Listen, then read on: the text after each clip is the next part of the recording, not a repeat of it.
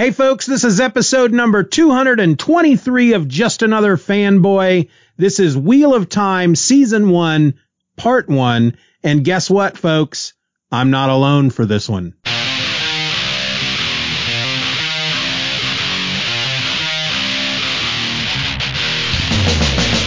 Hello and welcome to another episode of Just Another Fanboy. I'm your host. My name is Steven. And I'm not going to beat around the bush because this is a long freaking episode. This past weekend, I sat down with indie nerdcore rapper Sulfur, the guy behind the Wheel of Rhyme EP that is based on the Wheel of Time books. And we got together on Skype and we talked about the Wheel of Time Season 1 from over on Amazon Prime. And we talked for 2.5 hours. Now, after I did some editing and cut some of it down and took some stuff out that had not a lot to do with the subject at hand, I was still looking at almost 2 hours. And I just couldn't bring myself to put out an episode at this point that's over 2 hours long. So I'm cutting it almost in half. So you're going to get part 1 today, and then you're going to get part 2 next Thursday. We're going to have another episode in between. Hopefully I'm going to be talking about ElfQuest in the next episode on Tuesday, and then we'll come back on Thursday to get part 2 of Season 1 of the Wheel of Time, featuring myself and Sulfur talking about the show on Amazon Prime. Did we like it? Did we hate it? What was our nitpicks? What did we love?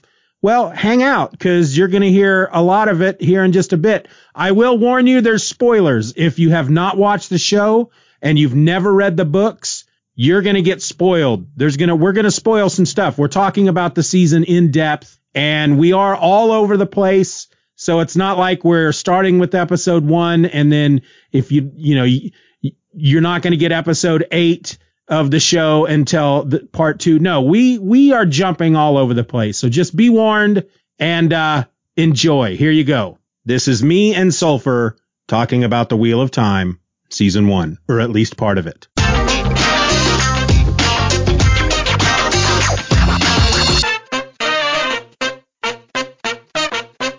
The Wheel of Time, Season 1. Yes, sir.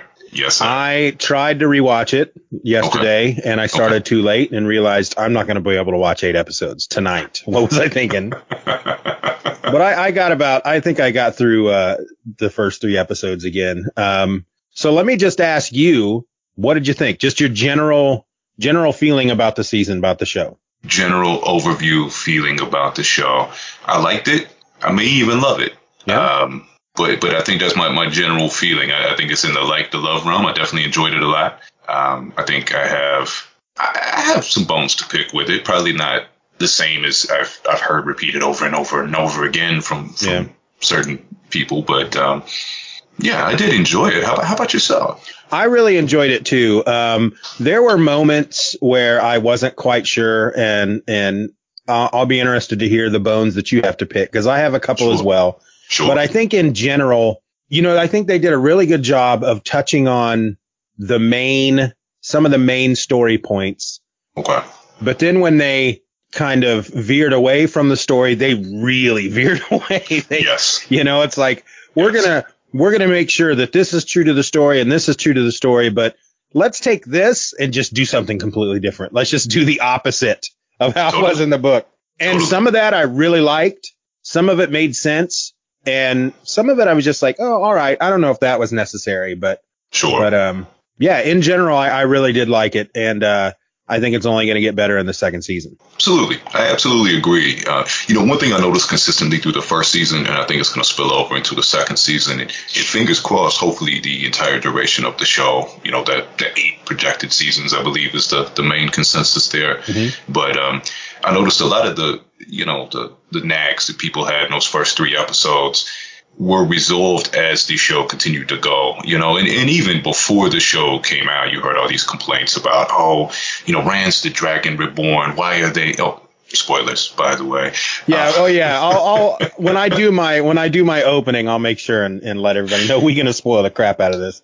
Both perfect. The books, both the books and the show. I don't think it's going to be possible for you and I to talk about this show without talking about how it relates to the books, but that's just going to happen. Absolutely. Absolutely. Well, it's not even a spoiler for the books, but kind of a spoiler for the show. Yeah, Rand's the Dragon Reborn. But before the show, everybody was upset that there's this mystery that they build around who is the Dragon Reborn.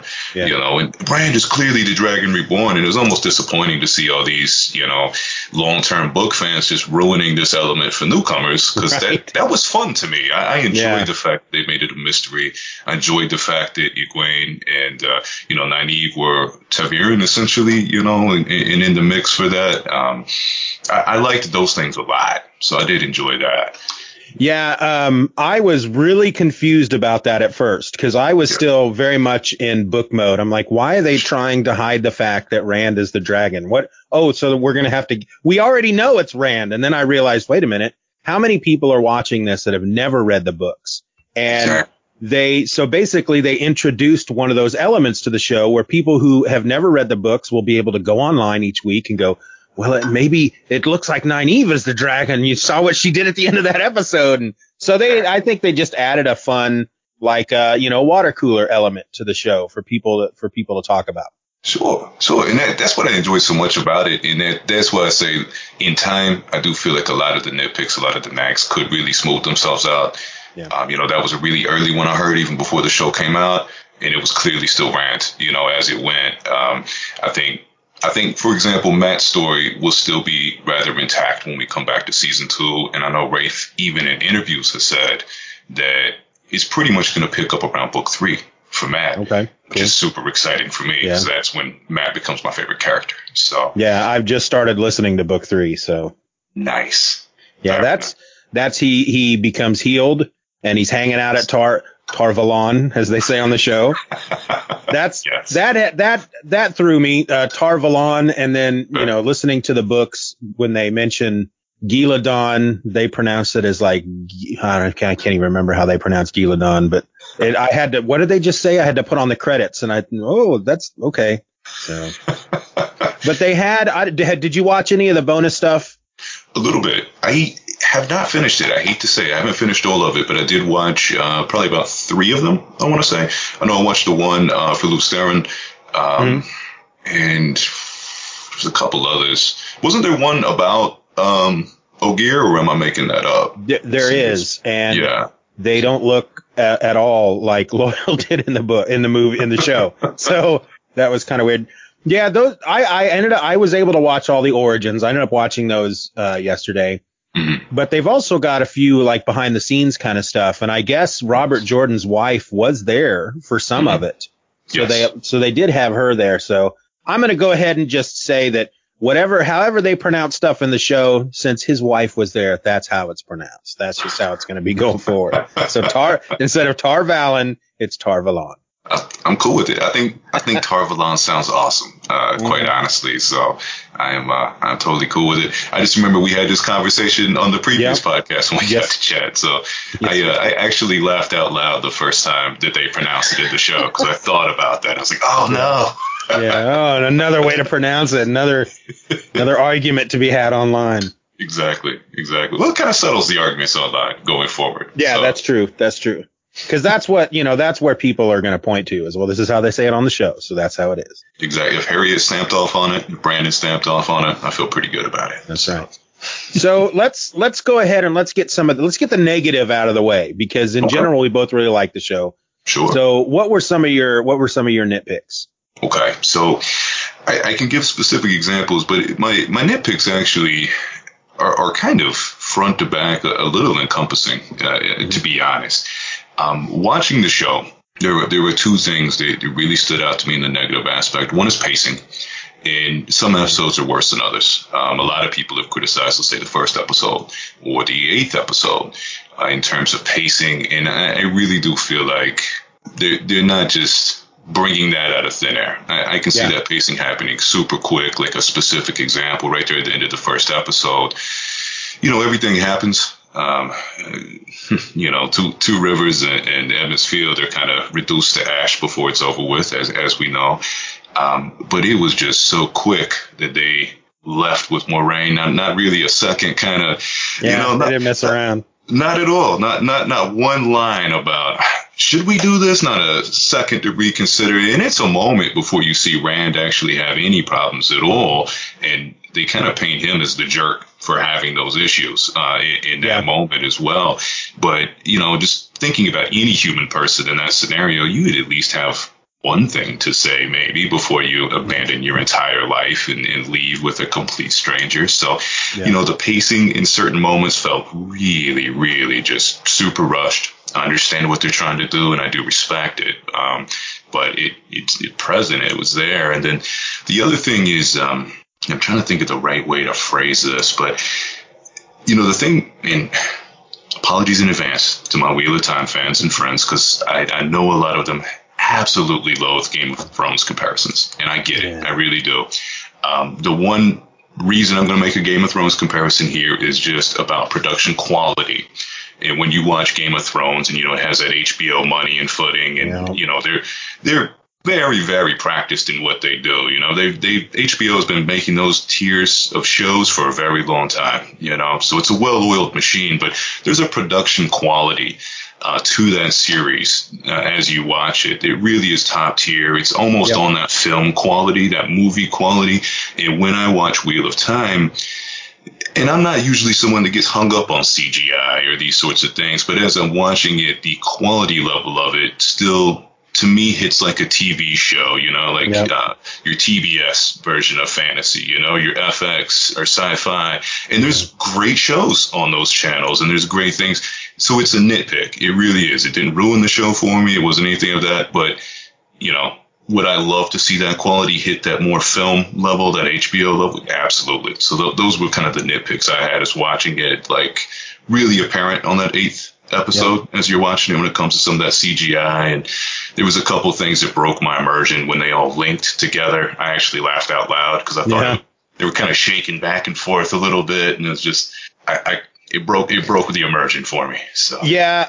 I got to agree with both of those points. The quality, I'm just kind of hoping that the show becomes popular enough that they get to do the 8 seasons, and the further along they go, the more money they're going to get. Sure. That typically happens with a lot of shows. The more popular it gets, the more they throw money at it, and the quality, as far as the effects are just going to get better. There were moments, for example, the very first episode, the whole Trolloc attack, where it's just like, oh my God, these Trollocs look so awesome. And then you'll get a quick little clip of another one and you're like, wow, that didn't look great. And it just kind of went back and forth. It's like and I think a lot of it was the CGI. I think they just weren't at that level with the CGI. And as far as the pacing, I do agree with that. There's a part of me that feels like, holy crap, they got to Fal Dara really quick. I mean, granted, they skipped a whole month at one point. But it's like they get to Fal Dara and then frickin' Trollocs attack. I mean, they just raced through that part. Yes. And yet they spent so much time, they get to Fal Dara and they got like this frickin' scene. I got nothing against romance, but it's like, I don't need to see long drawn out scenes at this point in the show between Nynaeve and Lan and Rand. And it's just like, we understand, Sure. Especially the Lan and Nynaeve thing. That needs to simmer a bit. They don't need to be throwing that at. I mean, we need to get hints of it. Yeah. But, really season 3, it should be a Ross and Rachel type of, are they or aren't they? And don't just tell us they are right there before the first season ends. Sure. But other than that, I don't know.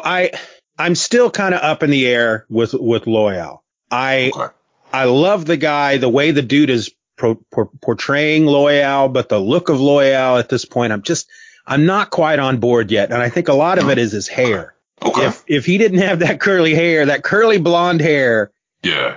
And then, we're going to talk spoilers. I'm going to jump right away to the last episode. And then it seems as if they kill him off by the end of the freaking season. And I'm going to be pretty upset if that's the case. Because he was starting to grow on me. Sure. But I don't think they utilized him very well so far in this first season. So I really hope they didn't kill him off. Not at all. They haven't even begun to utilize him. And before I say it, I want to ask you, is it all right to spoil something for you that is in interviews right now? Or would you like? Go ahead. He is not dead. That was something that Rafe confirmed on I want to say it was first confirmed on the AMA, but it was an interesting quote from Rafe, I will say, because the way he put it is, I could never kill Loial because he's one of my favorites, but at the same time, I do want to prepare readers for watching this show because people will die that do not die in the books, and that's very paraphrased. Okay, yeah, but he definitely put it that way, and so what really concerns me more is, and I didn't actually think about it after I heard Loial was okay. I'm like, okay, they're fine, and I encompassed everybody. But now I'm looking back and I'm like, what about Uno? No. What about Arishma? Are they still alive? Yeah. And those are really kind of cornerstone characters later on in the book. Little bit parts, but still cornerstone in their element. So that could be interesting. Flamin' Uno and his cursing. Absolutely, or Dragonsworn. Like there's a whole big element there. So yeah. Just to see where things go. I really am. Yeah. And, to go back to Loial real quick, the thing sure. when I read the books and when I'm listening to him again, the thing about Loial that really endeared me to him is as old as he is compared to humans, he's like a freaking teenager for the Ogier. So he's very innocent. He has these moments of being very naive and innocent, and we haven't seen that yet. And I hope we really see a lot of that further on. I'm hoping now that I know that he's not dead, hopefully in season 2, though, maybe we'll even get a Loial episode where we get to get more background on him. That would be fun because again, the way I can't think of that guy's name, the way he plays the character is perfect. The look, it's growing on me, but I'm not quite sold yet. Now, let's talk about the changes they made to both Matt and Perrin, because one, I understood and I somewhat liked, and the other didn't really care for at all. And I'm going to let you guess who I liked and who I didn't. Okay. I'm going to take, it doesn't even feel like a far leap here, but here's my guess. My guess is that you liked Matt and you didn't like Perrin. Nope. Completely wrong. Wow. Here's the thing. This is going to be fun. Perrin, at first, so there's this line right away in the first episode when Matt and Perrin and Rand are together and Matt refers to Perrin as being married.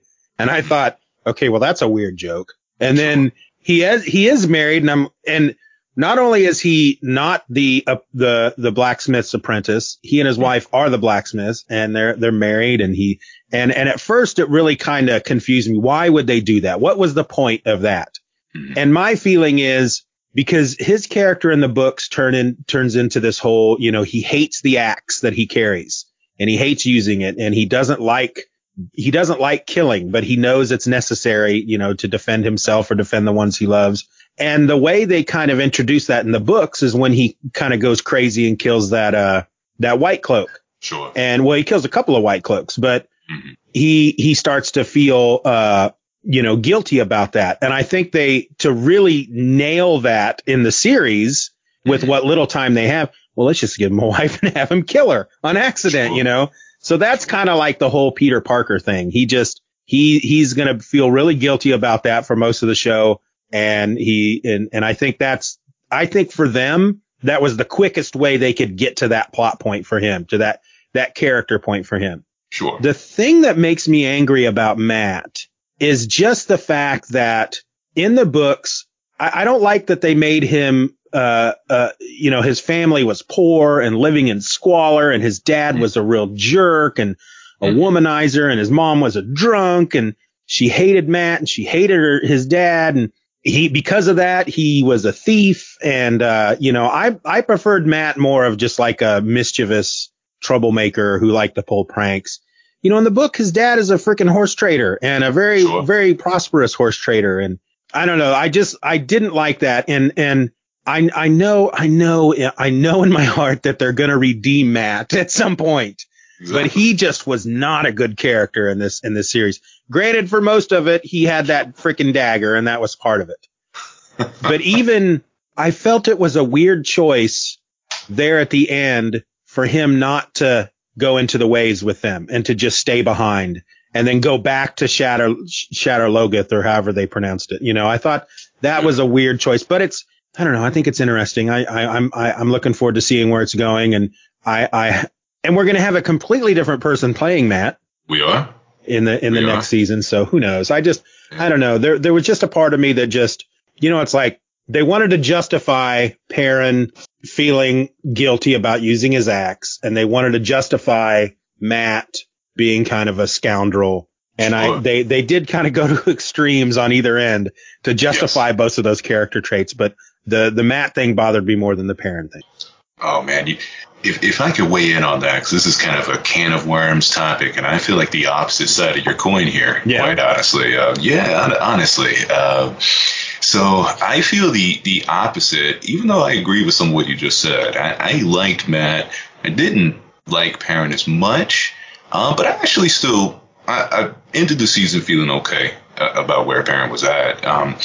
Right after the first 3 episodes dropped, there was this big discussion I noticed online. I still kind of keep up with a lot of Wheel of Time stuff through Twitter, Twitter of Time, and shout out to all those wonderful, wonderful people.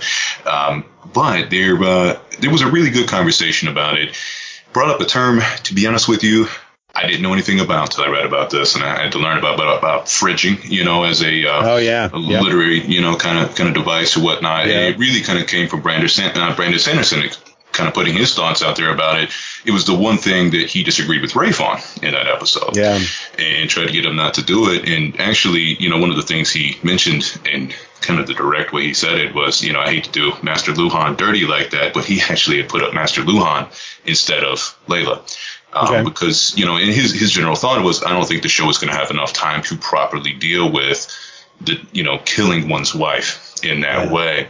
And I do resonate with that. As I watch it, it's such a heavy, heavy topic, has such gravity and they're already trying to put so much into this show that I can agree with that. I don't think there's going to be enough time to maybe properly, let's say, deal with that in let's say, a respectable kind of way. However, I absolutely understand why they did it and what they're going for. And it is a way to accelerate, Perrin's, let's say, aversion to violence, his thoughtfulness in terms of, knowing how he can hurt other people. And so he has to be very methodical and thoughtful before he takes action and these sorts of things. So I really do see why they did it.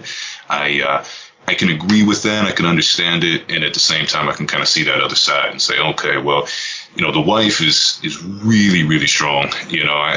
Master Luhan even would have been kind of rough, but I do think that might have been a little better choice. But there might be, and this is going back to some of the very first things we said, there might be some things as the seasons go that make that choice make more sense as well. And so I am interested to keep watching and see that. When it comes to Matt, I actually really enjoyed the changes there. And some of the reasons I did is, they're all a little bit older. Yep. And being a little bit older, they have to be a little bit more established, let's say, in their character traits. So just imagine a Matt that stayed in Evansfield another 4 years and what he could have got up to. And then let's imagine a different turning of the wheel where his parents were not those horse traders, but kind of worse people, let's say. There's really redeemable traits in Matt as you watch the series. The way he looks at his sisters, the absolute trauma he has at what happened to the family as they were traveling. And, even while the dagger has overtaken him, that's a point of focus for him, a point of trauma. So there is still that fight in him of good versus evil. And I think once we come into the second season and once we start going with book 3 and forward, they're going to have a lot of ground to really build on. Honestly, as we talked about previously, Matt's my favorite character, but I don't like him at all until the 3rd book. And this season, I didn't like him at all, and it made it feel perfect.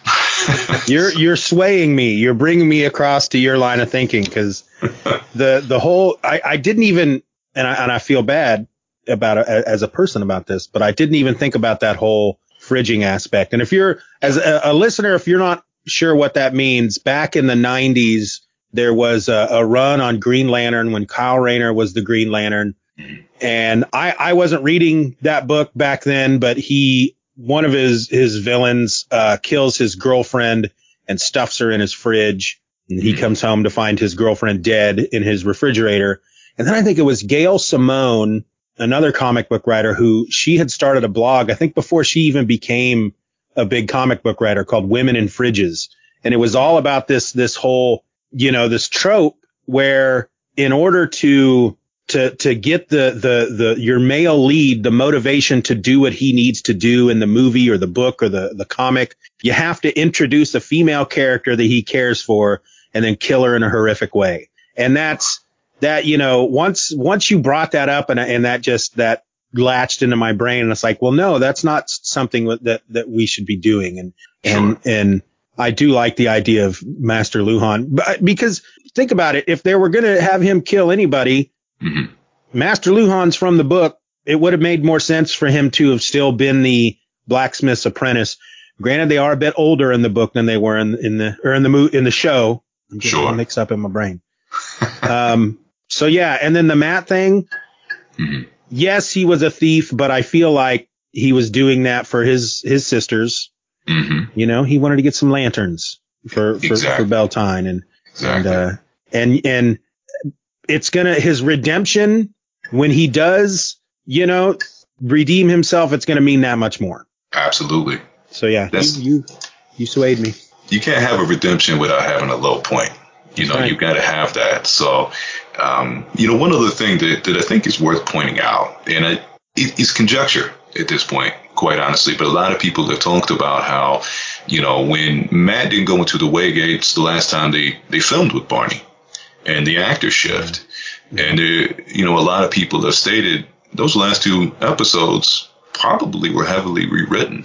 We still don't know what happened with Barney. Yeah. We might never know. At this point, I felt like we would have known if we were going to. It'll probably come out at some point, and I hope he's fine. I hope he's okay. But I do think there was probably some rewriting. I do feel like something probably happened there, and they did rewrite a little bit.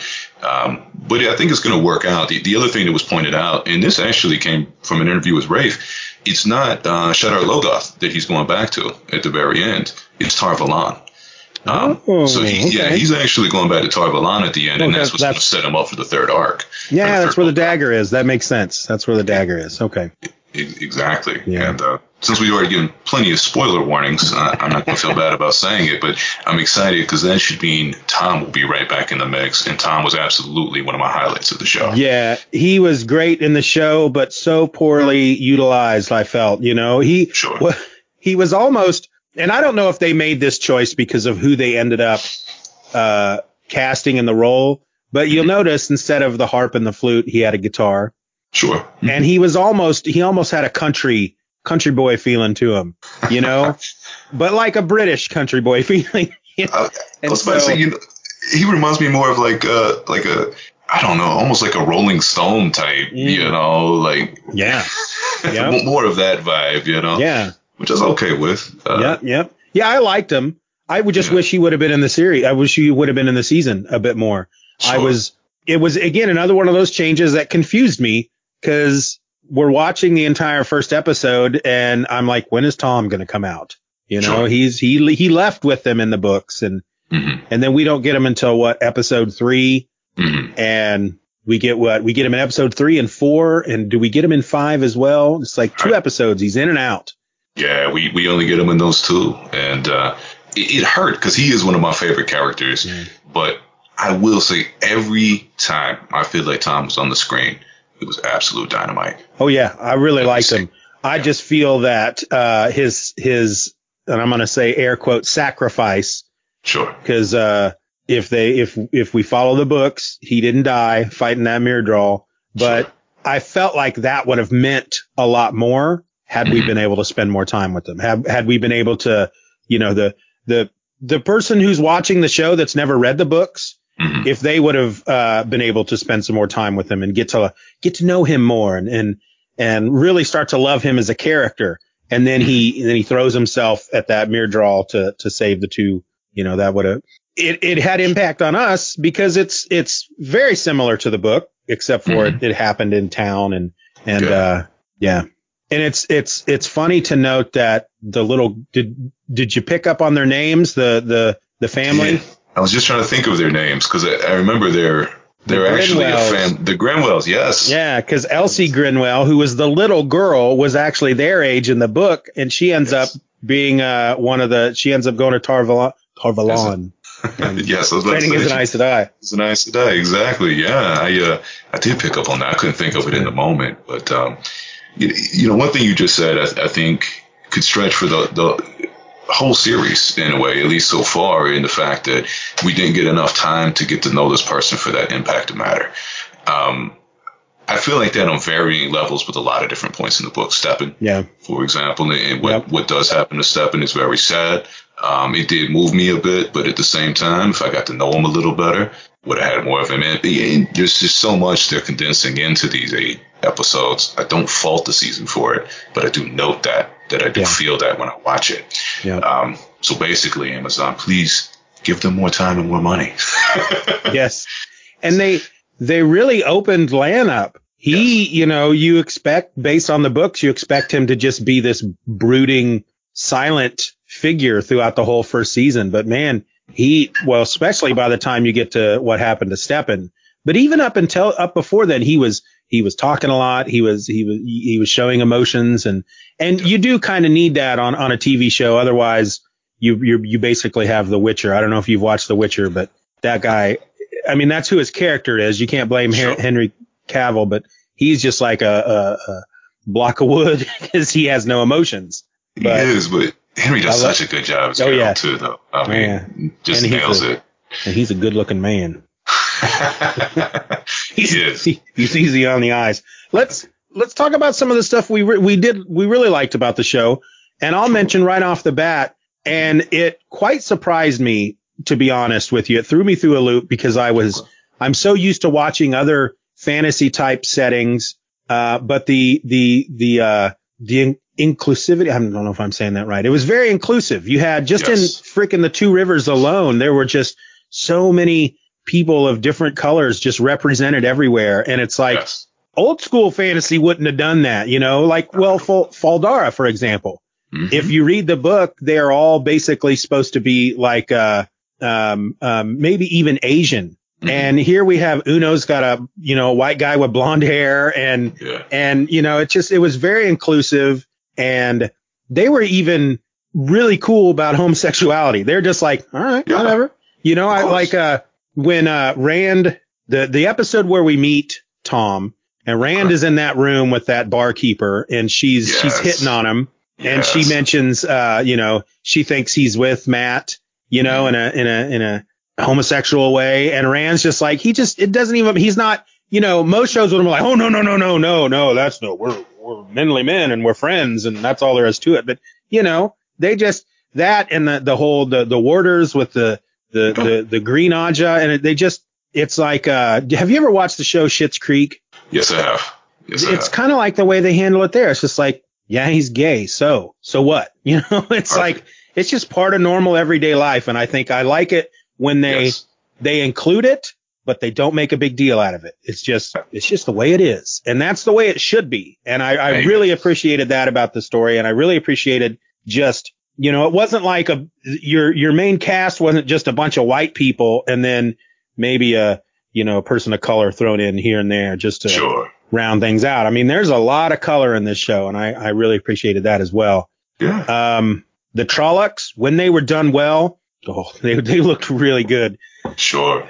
I really like the Trollocs that ran on all fours, but the CGI that accomplished that wasn't very good. Sure. But they were creepy. The Myrddraal was cool.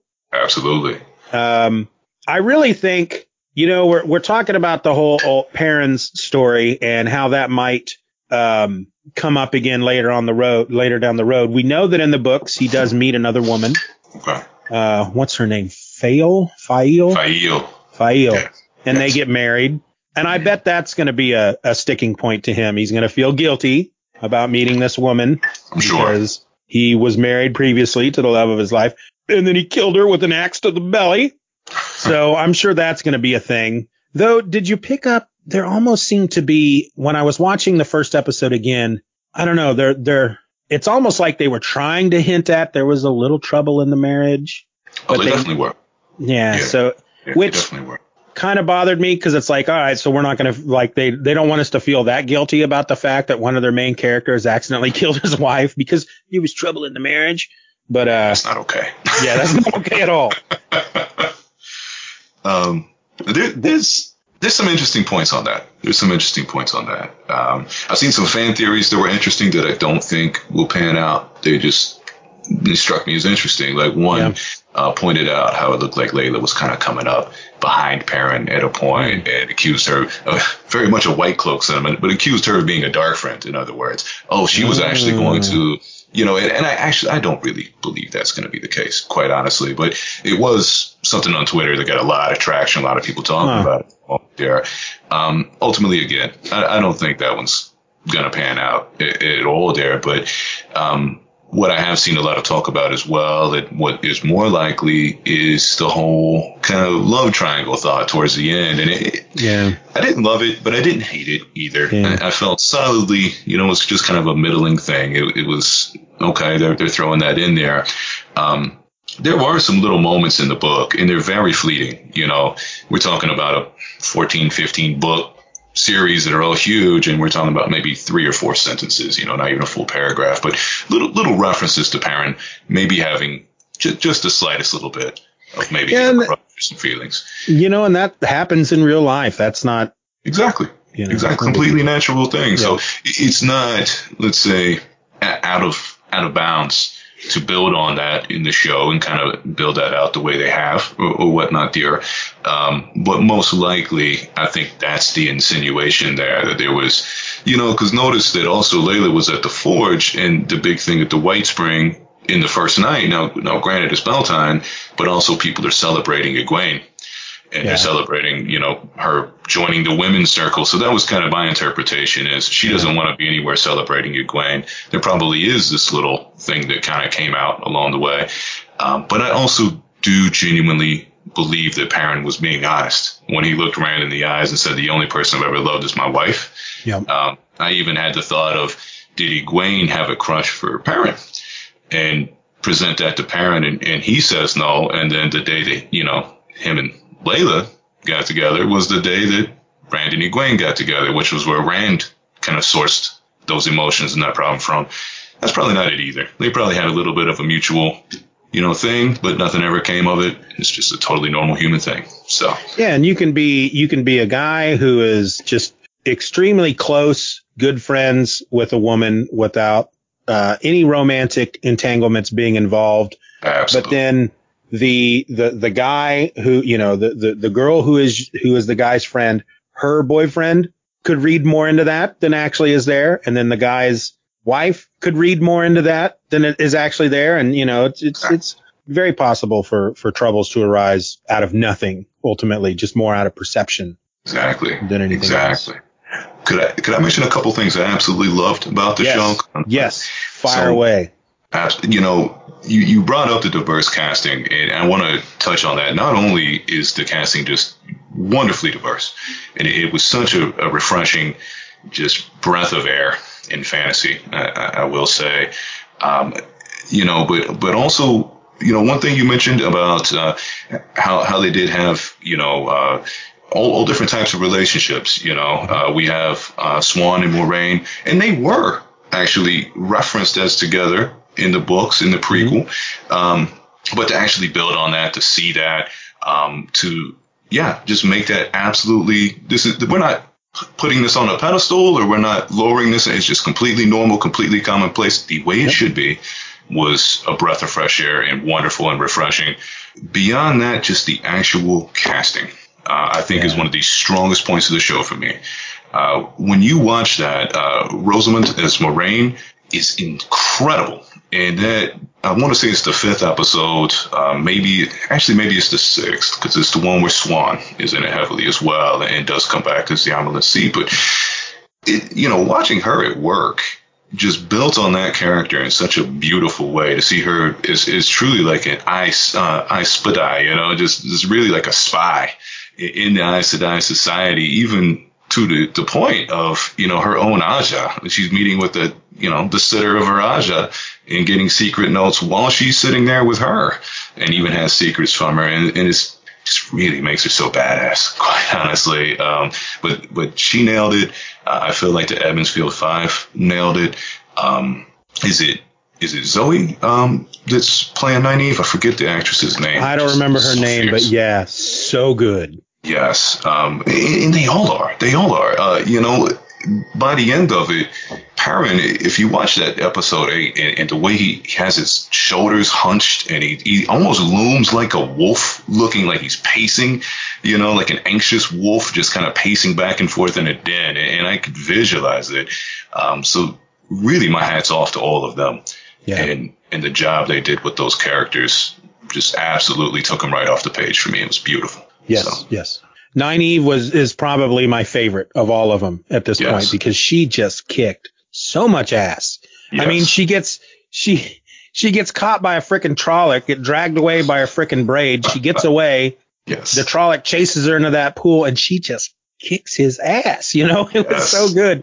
She was just really good throughout the whole thing. And Perrin, that's a good point, because he has moments where it's almost, you feel like he's just kind of a whiny, ineffectual, he's just like, I don't know. But then when he gets mad, it's like, you don't want to be in that room with him. The whole scene with him and Egwene and Emin Valda, the White Cloaks. Oh man, that was so good. And Egwene just kicks his ass and takes those rings from him. Yes. And I noticed when I was watching the first episode again yesterday, there's a moment in episode 1 when the Trollocs are raiding the village where, and I think it's they mentioned that it's Days Conger. There's a Trolloc eating somebody, and she comes up and she goes, you wanna feast on something? Feast on this.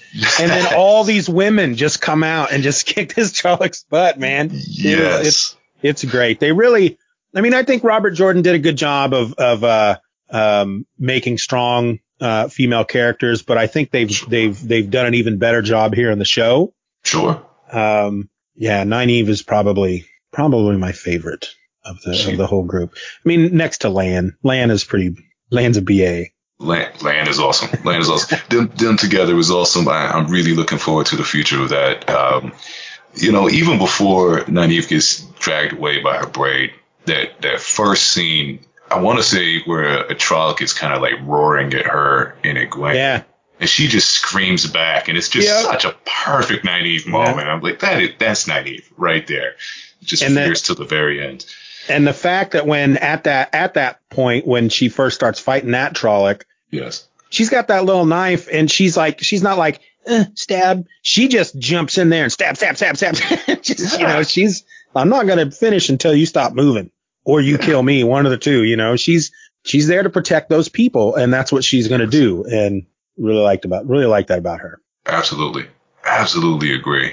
Just so well done. It's like the equivalent of taking your Swiss Army knife to Godzilla, but she dives right in there. She does it, man. No, yeah, exactly. I really liked, we got to see Tam using his sword.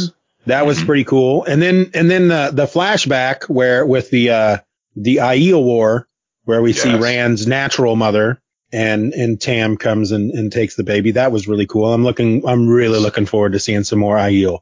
I can't wait till we get to that part where we get to enter into their society and learn more about them and go. I hope they do the whole thing where Rand and Mat both go through those arches, and learn more about their past and, their past selves and all that. And absolutely. But what else did you like? What else did I like? Well, you brought up probably my favorite scene of the whole show. Not to be the action heavy person, but that scene with Tigraine, right?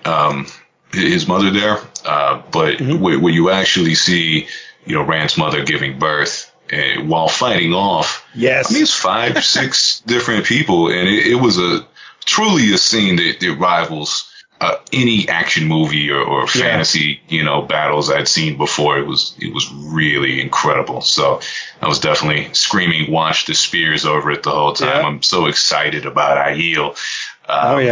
It just makes me that much more excited when Aviendha and some of the other characters come. That's going to be some good stuff. And how she'd like take out 2 or 3 guys, and then she'd have these labor pains that would almost knock her onto her back. And then 3 or 4 other guys would show up, and then she'd just take them out real quick, and then then deal with the labor pains a little bit more. It was really good. It was really good stuff.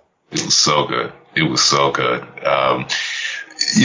Other things I really liked. I made a mental footnote to come back to this, but I actually really like how they did Loyal, and I had to think about it for a while.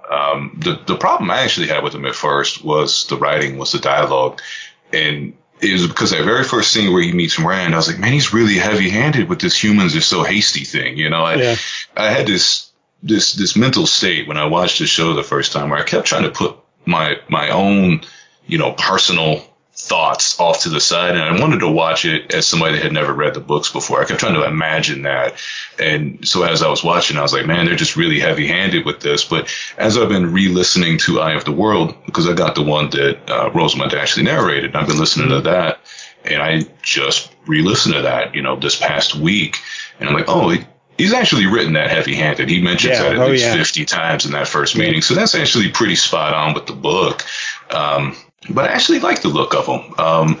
He really looks like he's kind of carved from a block of wood almost, these sorts of things. And the tuft of hair on top makes me think of, kind of like a bonsai tree or something, And so it all kind of fit, if he's going to be a singer, if he's going to be able to do these sorts of things, then it kind of does make sense there. The actor that plays him, just like everyone else in the series, phenomenal.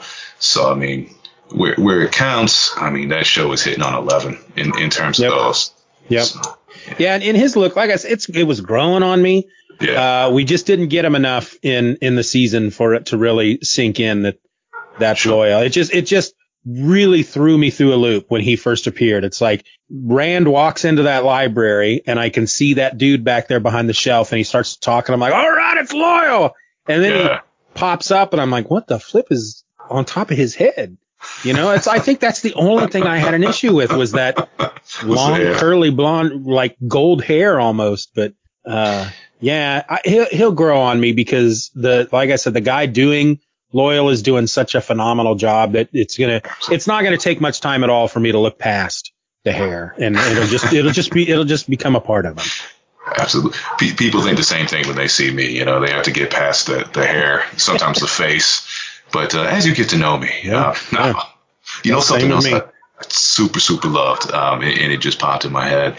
One, the cold open where you see Lews Therin and you see the Age of Legends. Yes. Mwah, chef's kiss, mind blowing. Like, the conversation itself, okay, that's fine, that's good, that's great. But then just that split 3 seconds of looking out the window and showing the viewer, hey, by the way, this is the past. This is thousands of years ago. Take a look at it. And then, did you catch in episode 1 when they're first opening up the old skyscrapers in the landscape? Yes, I did. And so somebody did a side by side of those things, of the Age of Legends and those skyscrapers, and like, look, these are the same buildings, and they really do look very similar. It's just so cool. So that's cool. Those things, those really fine details they paid attention to, just knocked it out of the park for me.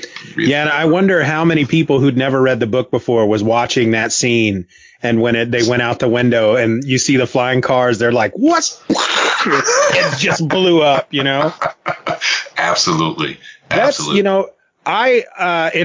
that's kind of, I don't know if have you ever read any of the Shannara books? I have not, actually. That's, I mean, if you read the first one, it's like, all right, this is a Lord of the Rings ripoff. But the further he goes into these books, it's all set in our future. There was a point, in our future where, there was some kind of nuclear war or something, and people started to mutate, and the elves have always been around, but as modern science built up around us, they had to go into hiding. And, it's the hints to the past in those books it kind of reminds me a little bit of Lord. It's not the same because it's our past. Yeah. So it's like, gas powered cars and whatnot. It's not flying, whatever they called them in the books. But I've always found that kind of stuff interesting. I've always really enjoyed post-apocalyptic kind of stories. Same. And then what I enjoy even more are like fantasy worlds, where you see the elements like the skyscrapers that have freaking foliage all over them and ruined, giant bridges that are in pieces and stuff, with, trees and stuff growing through them and junk like that. I've always enjoyed that kind of crap. So absolutely, for him to do that in these books, and then for them to show it in the show, I really appreciated that. Absolutely. There's I feel so bad I'm forgetting his name, but the name he's under on YouTube is Unraveling the Pattern. Does a really, really wonderful job of just these different in-depth dives on Wheel of Time. But one thing he's actually mentioned in some of his videos, and I haven't caught them myself in the book, I'm going to be honest with you. Maybe I need to watch his videos a little bit deeper to see them. But, some of the introductory just big, broad overviews of concepts in the Wheel of Time. He talks about the ages, and, of course, the second age is the Age of Legends. But supposedly the first age, which is barely referenced in the books, but is referenced in little glimmers and really buried Easter eggs, is our age. And in the Wheel of Time, and I haven't caught them personally, and this is multiple people that have said this, there are references to our world, but they're very buried. They're like, BC type information for us if you were thinking about world history. So it's really buried. But I think his name is Lauren. And I just found him on YouTube and I've subscribed to him. I'll put the link to the YouTube channel in the show notes. Perfect. Yeah, they're really good. They're almost like documentary style videos. I really enjoyed watching them. But it's the kind of thing, even though I read the books and, watch the show, this is the kind of things I fall asleep to at night. I put on a YouTube video and pass out. But I've really enjoyed kind of those deep dives, and learning that was particularly fascinating, even though I haven't caught it myself yet. So. Yeah, no, I'm the same way, because I can be really into a series like that and have read the books multiple times, but I'm not much of a deep thinker, really. And Sure. So a lot of the stuff that people can find, hidden within the text, it's I'm never going to find it. And if I do, if I feel like I found something that's, oh, did you realize that? And everybody else knew it before I did. And I feel like I'm like, I discovered something. And yeah, but you discovered America 400 years after everybody else did. It's really not that big of an accomplishment.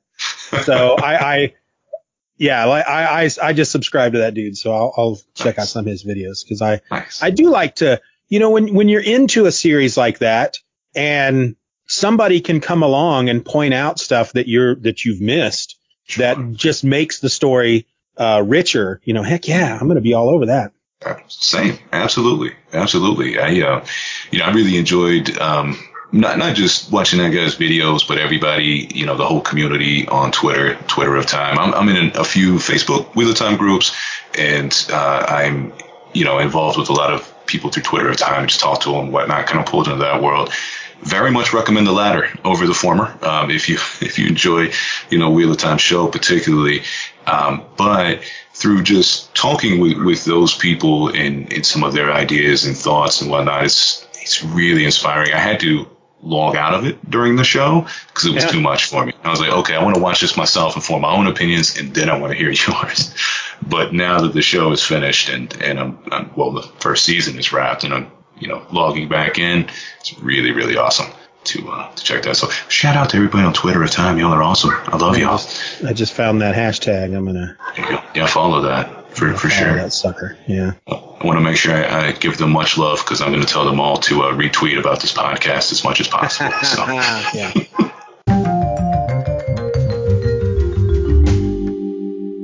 There it is, folks. I ended it right there. Like I said, we'll be back next Thursday with part 2 of our discussion. There will be another episode in between. So this is episode number 223, and part 2 will be on episode 225. So there will be another episode out on Tuesday that has nothing to do with the Wheel of Time.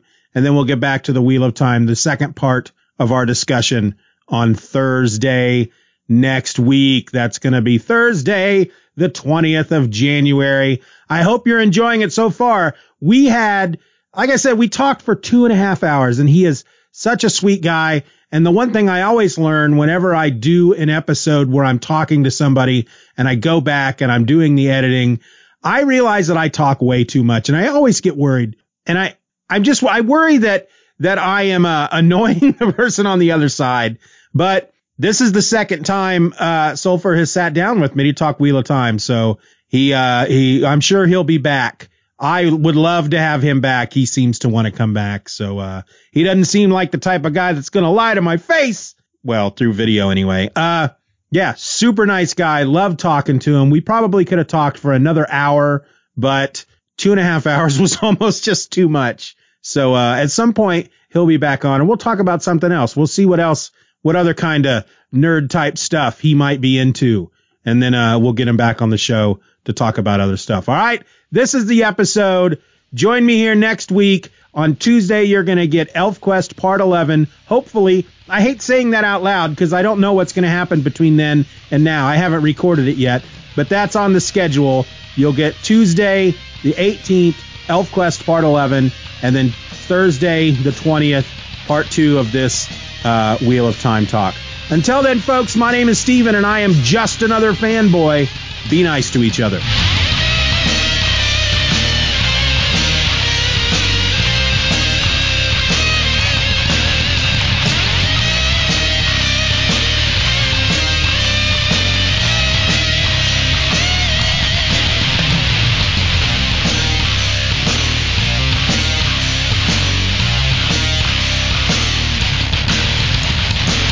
Bye-bye, Daddy. Bye-bye, Daddy. Good job.